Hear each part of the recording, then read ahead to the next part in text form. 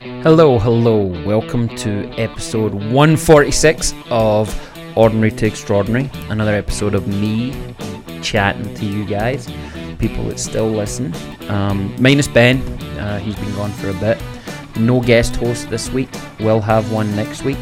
And today I talked about ethics in life in general, but I also got down the rabbit hole of talking about non-profits and some advice on what and why you should look at what a non-profit does and how they do it, rather than just blindly giving to non-profits that may have high overheads and may not be the best stewards of any kind of donation you give them. Also, just warned about the pitfalls of assuming that non-profits mean ethical. So, yeah, episode 146, here we go. Alright, today we're going to go a little bit off script. I'm going to talk about ethics. When I say off script, I mean I'm probably going to say some things that offend some people.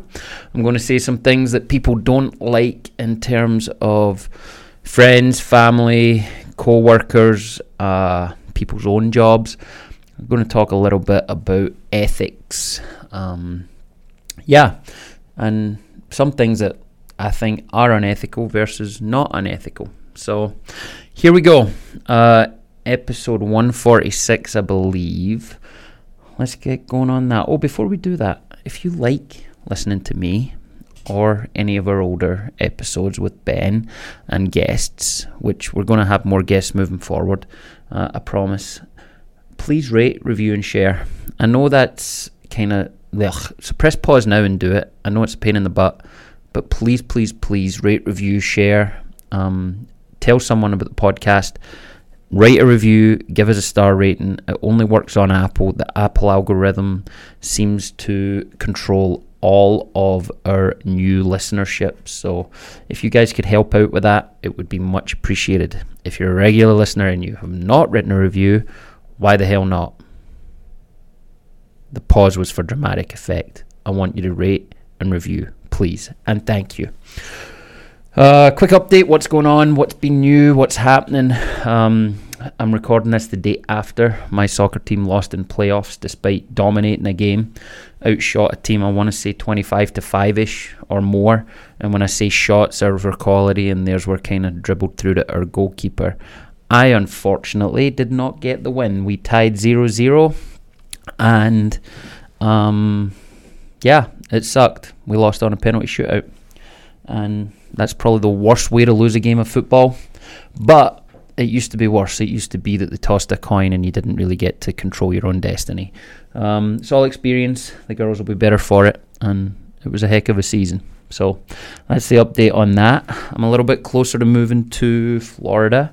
Did some things today to move that process down the line. And here in the next couple of weeks at least, I'll probably have some concrete dates. It was funny, I went for lunch last week with a couple of friends, and they're kind of agitated by how moved I am by any of this, how little it's affected me, and why I don't think it's a big deal. But I think I've talked about that ad nauseum on the podcast here, that I just handle things a little bit differently, and I don't get nervous, and if I do, it's certainly not about something as trivial as moving somewhere new. So, yeah, I realise for some people that's a big deal, but for me it's just a place, and my friends and my family and people that I care about are still going to be where they are, whether I'm there or not. So, yeah. Anyway, let's get to talking about ethics. What are they? So, I'm going to do something that Ben and I used to do a lot. I'm going to talk about a dictionary definition, and then I'm going to give my definition. So the dictionary, or at least Google's version of the dictionary, says that ethics is moral principles that govern a person's behaviour or the conducting of an activity. I think that's fairly accurate, but I think it could be summed up much simpler than that. I think ethics is doing what's right instead of what's self-serving, even when nobody's looking. And notice, it's kind of a play on a quote that do the right thing even when no one's looking, but there's more to it than that. You can do the right thing and it be self-serving, or you can do the wrong thing and it be self-serving. I think the self-serving part is important. And I wanted to talk a little bit about the genesis of my thought on ethics. I think we all believe that we're ethical. We all believe that we're good people. And I think for the most part, most of us are. But the genesis of this is basically what I was just talking about. I've kind of put myself back in the soccer world a little bit. Not club soccer, not paid. I get paid a little bit for coaching, but I've also given most of it away already in different ways. I didn't do any of this for any of the monetary benefits. A high school coach gets paid, I want to say, about $5,000 for a season. Maybe a little less than that once taxation and all the rest of it. I didn't do it for the money. I did it because I saw an opportunity to help a friend build a program, establish a program, and grow what could be the basis of a perennial state championship contender year on year on year. High school coaching's always appealed to me, mostly because I didn't think you had to deal with parents as much. I'm going to try and talk high level here. I'm not going to name any names. I'm not going to say anything that I probably shouldn't, but I'm going to tell a story. So I left the club soccer world for a few reasons, and I may have touched on them before. One was for sanity, late nights, early mornings, eating like shit, no weekends or evenings to yourself, no time for a personal life, no time to date people, no time to hang out with your friends. That takes its toll, and I jumped into the club soccer thing all in, gung-ho, feet first, head first if you even worse, and really was underwater. I was doing so much myself, didn't really trust other people to do it, not because of lack of ethics, which we're talking about today, more so because I didn't trust people's competence to do it as well as I could. So there was my sanity, there was my health, physical health. I think the heaviest I ever was while I was running the soccer club, which terrified me because I never wanted to be the coach that a kid would say, when was the last time you ran, coach?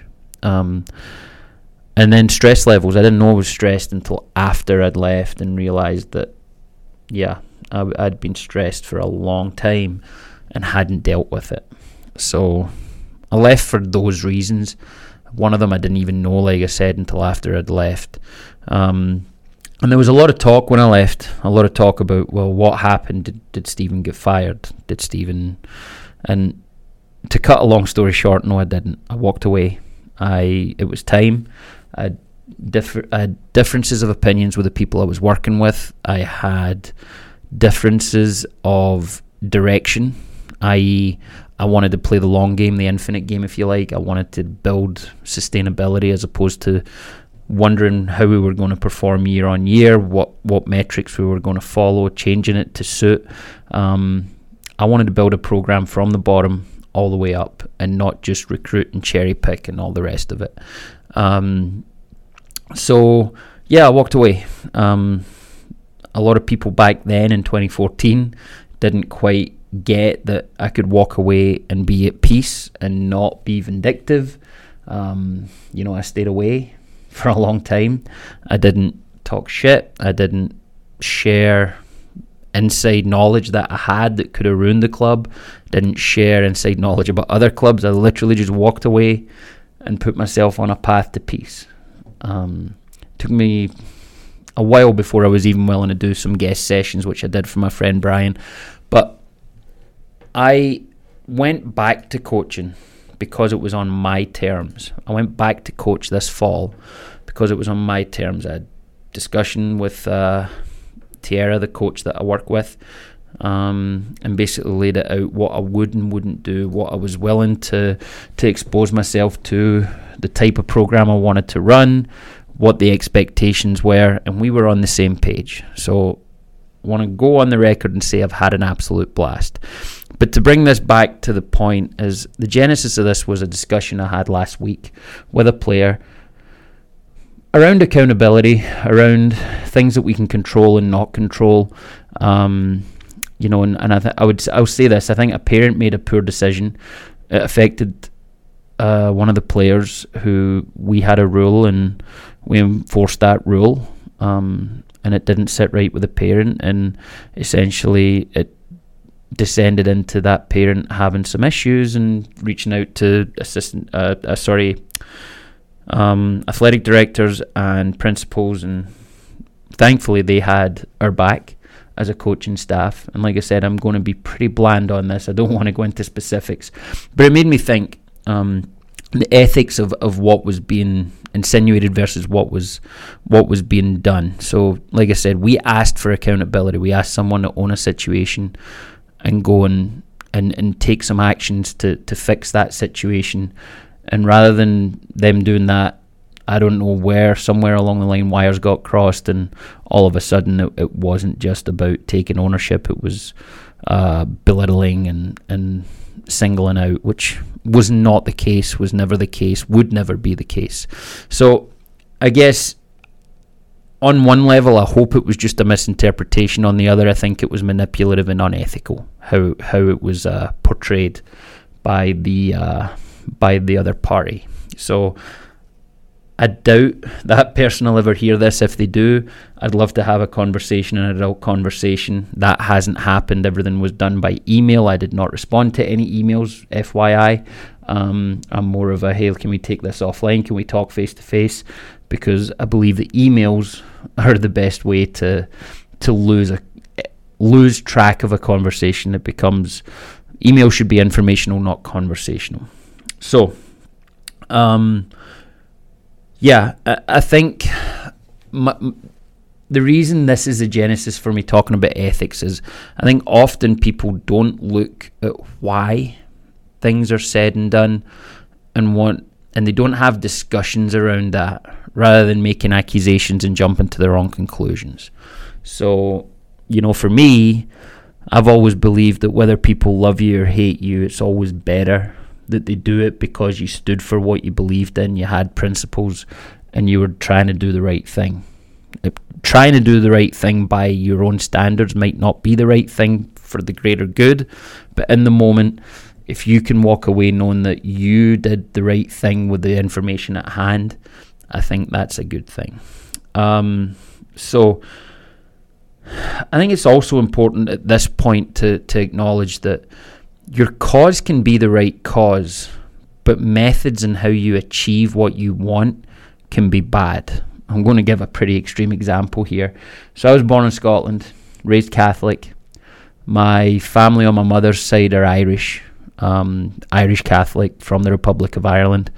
If you're familiar with the Troubles in Ireland, there's two sides. There's the Unionists and the Republicans. And the Republicans tend to be Catholic and want Northern Ireland to be part of the whole island, want Northern Ireland to be part of what they call the Free State. It used to be called the Free State of Ireland, now it's the Republic of Ireland. The Unionists, due to being Protestant, have the Queen of England as their head of state, as their church elder. They want the Northern Ireland to remain part of the UK. So Catholics and Protestants, hundreds of years of fighting. One wants to be part of the UK, one wants to be part of Ireland. The Good Friday Agreement, I think from 97 or 98, basically lets you choose, regardless of where you were born. Brexit might throw a wrench in this, but that's a whole different subset. But where I'm going with this is, I believe wholeheartedly in the cause of the Irish Republican Army. I believe that the north of Ireland should be part of the Free State. I believe it should be one country, one island. If you don't like it, go somewhere else, kind of thing, right? That probably appeals to most Americans. What I don't agree with, and what I think is ethically abhorrent, is the IRA bombing people and things like that. So if you think back 20, 30 years ago, it was commonplace for there to be a bomb somewhere and innocent people to die to try and make a point. So again, it's an extreme example, but it's an example of where your cause can be good, but how you do it can be unethical. And I think that's important to keep in mind as we're talking about ethics. So why are ethics important? I think it goes without saying, really. But trust. You can build trust, you can establish trust, you can maintain trust if you're an ethical person. All right. And again, if you go back to my definition, doing what's right instead of what's self-serving, even when nobody's looking.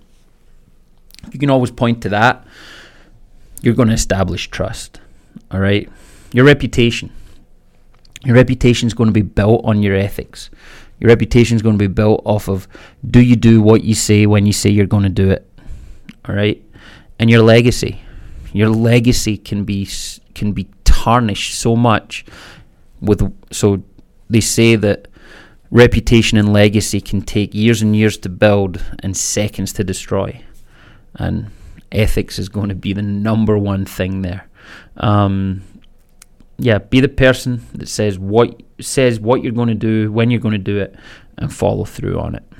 All right. So the other reason that I wanted to bring up ethics, and I want to preface this with saying not all non-profits are bad, but not all non-profits are good. So I've been having a lot of discussions with people recently about donations and people reaching out looking for money and non-profits struggling because of COVID and not being able to have events. And frankly, I don't think all non-profits need to survive COVID. I think some non-profits need to go away. I think some non-profits need to revisit what they do, how they do it, and why they do it. And I'm going to elaborate on this. Like I said at the start, some people are going to hate this, especially if you work for a non-profit, especially if you have friends or family that work for a non-profit, and especially if you're donating to non-profits. And take the advice I'm going to give you to look at how much of the money you give them actually gets to what you think it's going to get to. So,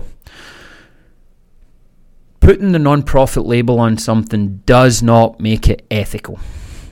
My number one thing I'll point to here is soccer clubs. Okay, youth soccer clubs. The majority of them are set up as 501c3 non-profits. 501c3 is a tax code or a tax classification. So there's different kinds of non-profits. There's 501c3, there's 501c6. C6 would be like a professional organization, like a chamber of commerce or a young professionals group. C3s it's more general than that.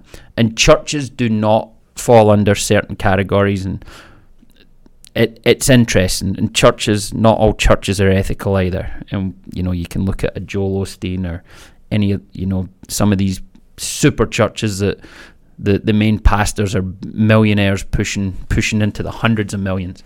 I wonder where the ethics there are as well, but I digress. So, non-profits.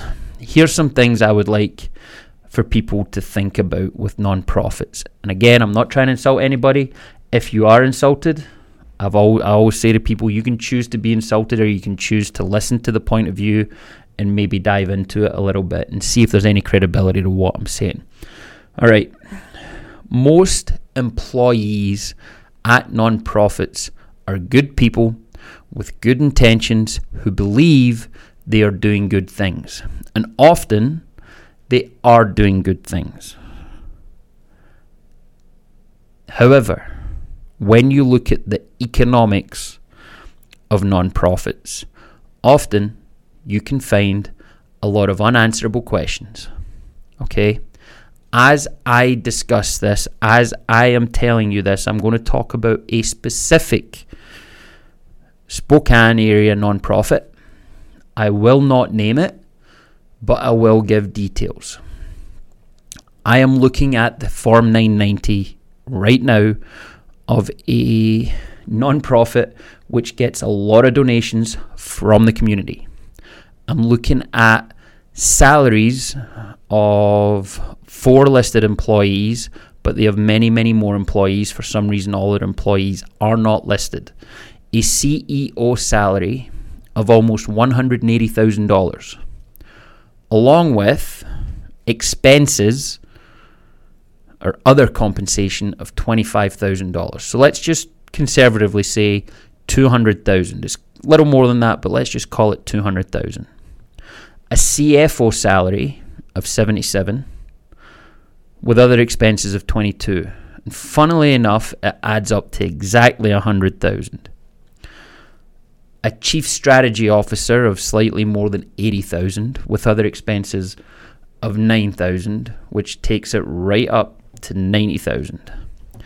And a director of gift planning with a base salary of 101,000 with extra compensation or additional compensation / expenses of almost 18,000. So 120 is what that adds up to. So all in, we're looking at close to 450,000 in total compensation for 4 members of staff for a non-profit. Now, earning money is not unethical.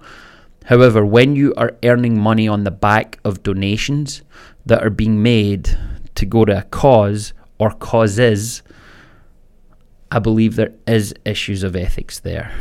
And I'm looking at the total contributions given. Again, I'm looking at a tax form which is submitted to the IRS.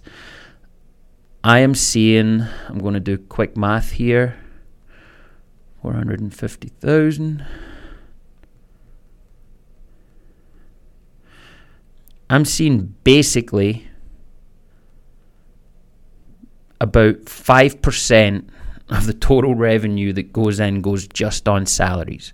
So I haven't even gotten into the expensive office space they have, or the fact that about 20 of their employees are not listed on this document for some reason. I don't know how they get away with that, but I'm sure it's documented somewhere. Event costs, all the rest of it.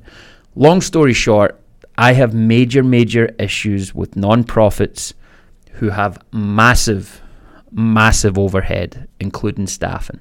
So just something for you to think about. There's a website called GuideStar. You can register for free. You can see Form 990s. Also, I have multiple years for the organization I'm talking about. This was their financial year 2018 that I'm talking about. If you go back a few years before that, it seems like their CEOs had a massive raise, which isn't in line with inflation. Started at one rate, now they're at another rate. And again, earning money, doing a good job is not unethical, but when money has been given with which is earmarked for a cause, I want 100% or pretty damn close to 100% of my donation to go where I want it to go. It's one of the reasons I'm big on ethical giving and direct giving. All right. Like I said, some people are going to be pissed I'm talking about this. Some people I know that listen to this, I'm probably going to hear about it. Happy to have a discussion with you. Happy to debate about this and chat about it right here. You can come in and record with me. It's just not right for me. I'd love to hear your take on it and hear how you can defend some of the things that go on within the non-profit space. So things to watch for, like I said, go to GuideStar. Things to watch for when you're giving a non-profits if you're looking for the ethics of a non-profit. Large CEO salaries, expenses and bonuses, expensive office space, and how much your donation makes it to the cause that you want to go to. So what's the overhead cost? And by that I mean, if you give $100, does $80 make it? Does $10 make it? Does $99 make it? Is there only $1 that's been held back on every dollar given? Most non-profits should publish that somewhere. You might have to dig a little bit, but every non-profit has to file public documents. GuideStar.org is the website. Go on there. Just type a search for them. You can see their tax forms. You can see what they're doing. All right. Going to move on from the financial side of things here. I think often, and it's not just non-profits, this is all companies, all people, but again in the non-profit space, we often don't think about secondary and tertiary effects. What's the second order effect? What's the third order effect?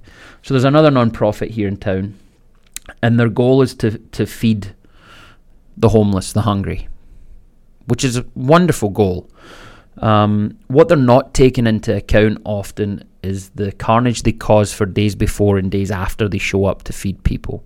All right, business owners are affected, landowners are affected, homeowners are affected, renters are affected, because where they choose to do what they do, it attracts so many people for days before and days after. All right, that's a second order effect. And even though on the front end it seems like they're doing good things, if they were to cooperate with other groups in the city, I believe better things could happen. A different way, a different approach. All right. And often you'll find that ethically, non-profits are button heads. It's the same with companies. It's the same with people. But one of the best ways to be ethical is to look at, what does this decision do? And I'm going to go political for a second. Government, regardless of whether it's left or right, also doesn't think about second and third order effects. Fixing one problem can often create multiple other issues. I'm going to use soccer as a demonstrator or a comparison here as well.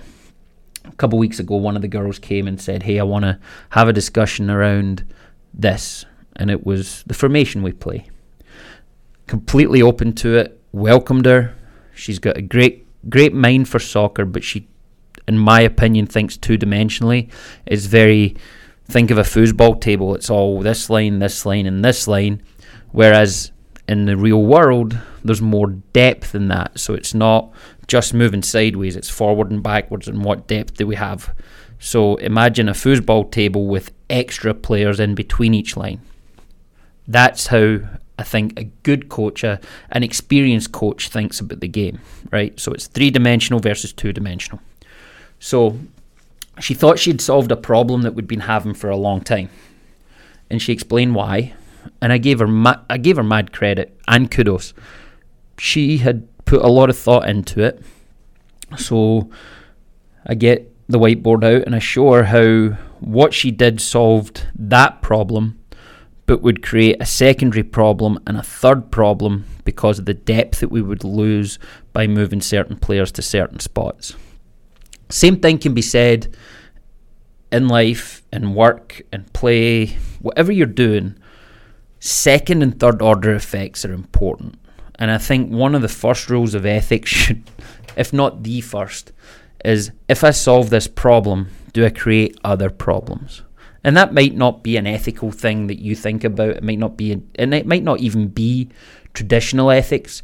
But for me, I always want to know, am I creating another issue by solving this issue in this way? It's not to say that what you're doing in the primary isn't going to fix that issue, but we can often create worse issues if we don't project out what second and third order effects would be. So, I really don't know where I was planning on going with this. And the second and third order effects thing, I don't have notes on that.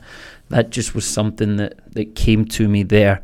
I also think that unethical people tend not to consider other people's point of views or situation. So having a point of view is one thing.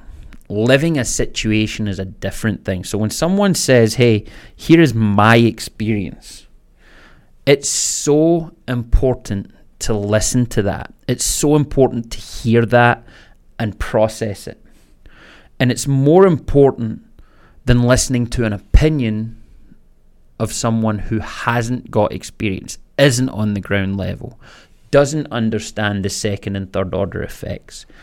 Points of view, everybody has them. Experience, not everybody does. And again, we can point to political situations where this is the case. We can point to everyday life situations where this is the case. So if you want to talk about a recent event, how the US pulled out of Afghanistan, I think both sides of the aisle would agree it was a shambles. There were men on the ground, there were men that had been on the ground, there were men and women that, I should say men and women, there were men and women who had insight that even the current military leadership didn't have due to what they had lived through. And none of them were even, judging by what we've seen, none of them were consulted, none of them were asked for their insight, none of them got to even be part of the process. All right, just one example. But yeah, other people's experiences matter. Their point of view should be considered. But point of views minus experience, while they should be listened to, should always be thought on longer than what someone's lived experience is. Again, maybe it's non-traditional ethics. I believe giving everybody the chance to be heard based on experience is more important and should be part of an ethical dilemma. So, anyway, I think this one's going to be short and sweet. I just wanted to touch on that. Like I said, the non-profit thing might piss a lot of people off. Happy to have discussions around that. It's not just financial. I think in general, the non-profit world is just murky as hell. And there's a lot of myths around non-profits. So, and as I'm talking to you, I just did a quick search. But before, I think the biggest myth about non-profits is that they have a zero balance. Most non-profits have a healthy bank account and a lot of money sitting in a bank that never gets to where it's supposed to go. So I've got 6 misconceptions here about non-profits. Non-profits cannot make a profit. Like I talked about, it might not be called profit, it might be called revenue after expenses. Either way, they absolutely can operate at a profit. Non-profits are only run by volunteers. We talked about that. Not the case. Non-profit employees couldn't make it anywhere else. Again, not the case. I know wonderful people that work for non-profits. I think 99.999% of people that work at non-profits have honest intentions, noble intentions and good ethics. I just think at the higher levels, there's a lot going on that they don't know about and don't care to know about. Non-profits cannot be involved in politics. Nonsense. Most are lobbying, most are affiliated with one party or the other, most get donations from all kinds of political benefits. So yeah, another absolute fallacy. Non-profits are inefficient. Some are really efficient. In fact, most are really efficient. The fact that they generate so much money and people can get paid so much shows their efficiency. Now, if you want to talk about the inefficiency of what you're donating to where it's going, yeah, they're inefficient in that. Most non-profits have higher overhead than they need, but as far as what they do in terms of generating, most non-profits are very efficient.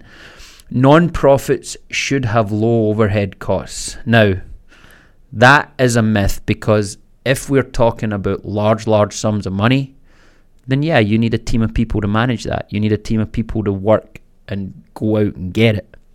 How much, how it's spent, and what the overhead is as a percentage is what I'm focused on. So yeah, there's 6 misconceptions. I just did a quick Google search there. Like I said, happy to discuss this. I'm sure it would be more like a debate if anybody works at a non-profit and wants to chat about this. I also have some really strong feelings about other non-profits here in town. I call them out regularly. I don't believe philanthropy should be something that's heralded. I don't even need to say the name if I say this. There's a local group here that does philanthropy awards annually, and it makes me want to vomit. I hate seeing people stand on stage with an award for giving. You don't give to get an award. And I know people are going to say, well, they don't ask for it. But the whole premise of giving an award and wasting money to give back to people that have already donated is a nonsense. Okay, we shouldn't be breaking our shoulders or trying to pat each other on the back or pat our own selves on the back. Give to be a good person, and then get the hell out the way. Don't tell anybody. It's not why you do it, or it shouldn't be why you do it. So yeah, that's now I know for sure I'm going to hear from some people on this. But anyway, there we go. Like I said at the start, would love for you guys to rate, review, share, tell someone about this. Share it with somebody that it might upset. Share it with somebody that might enjoy it, that might want to come in and shed a little more light on this. I am open to having conversations, and 100% sure that I'm going to have a guest next week. So look forward to that. Not going to tell you who it is. Thank you for listening, and until the next time, be good to yourselves and to each other.